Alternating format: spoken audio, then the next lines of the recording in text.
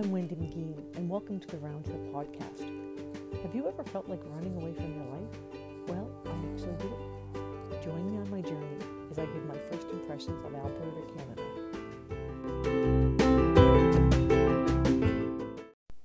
Lloydminster, which straddles Saskatchewan and Alberta, was my entry point into wild rose country. So interesting that a city is in two provinces, and at certain times of the year, those two provinces are in different time zones. Lloydminster stays on mountain time year-round so as not to cause confusion. I love Alberta. I mean, what's not to love? Great people, stunning landscapes, cows and cowboys. I even saw a ginormous buffalo as I rode, but I didn't get a picture of that guy. I was gasping ooh or ah at every turn in the road, a beauty that is difficult to match.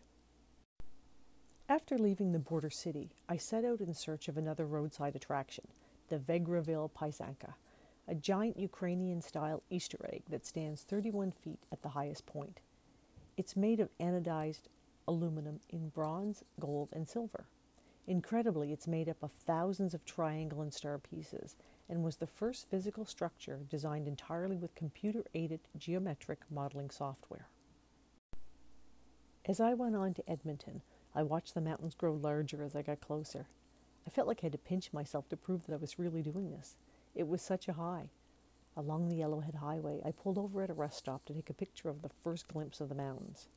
A kind fellow traveler asked if I would like a picture with my Spyder. It's the only non-selfie that I have with the bike. I used Airbnb for the first time in Edmonton. It was easy to find and I had a fantastic hostess. Shannon is a wonderful lady and quite possibly the busiest person that I have ever met.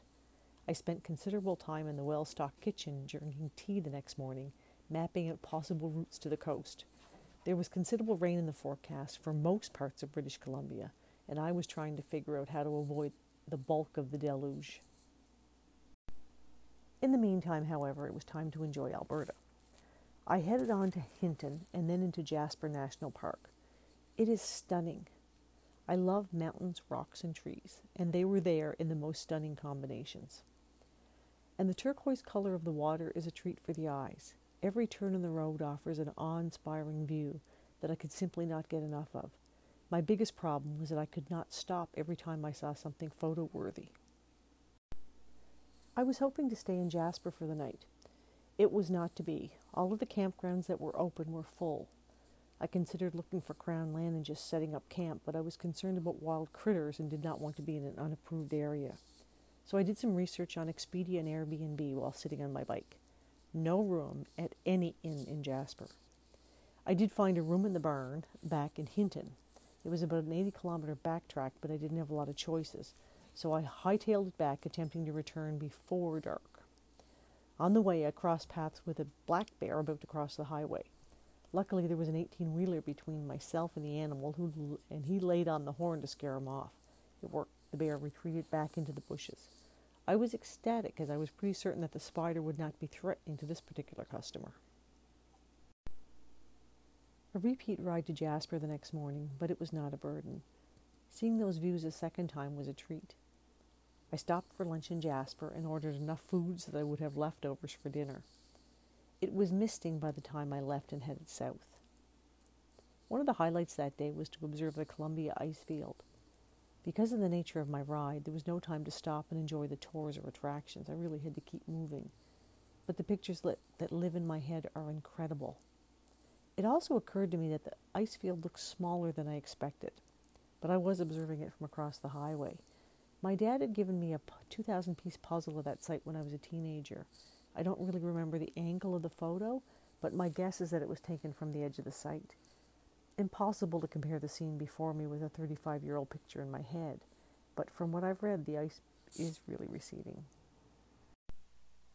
I took time to stop at Lake Louise for some of those iconic views before crossing the border into British Columbia. The color of the water there is incredible. It's one of my favorite shades. I walked around a little and captured shots from a few different angles and a couple of selfies for proof.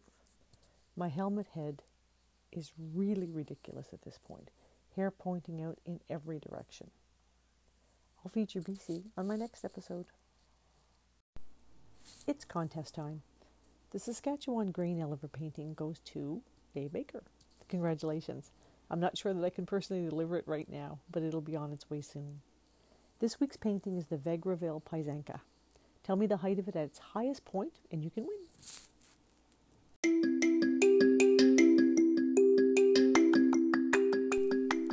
Thank you for listening. My name is Wendy, and remember to laugh.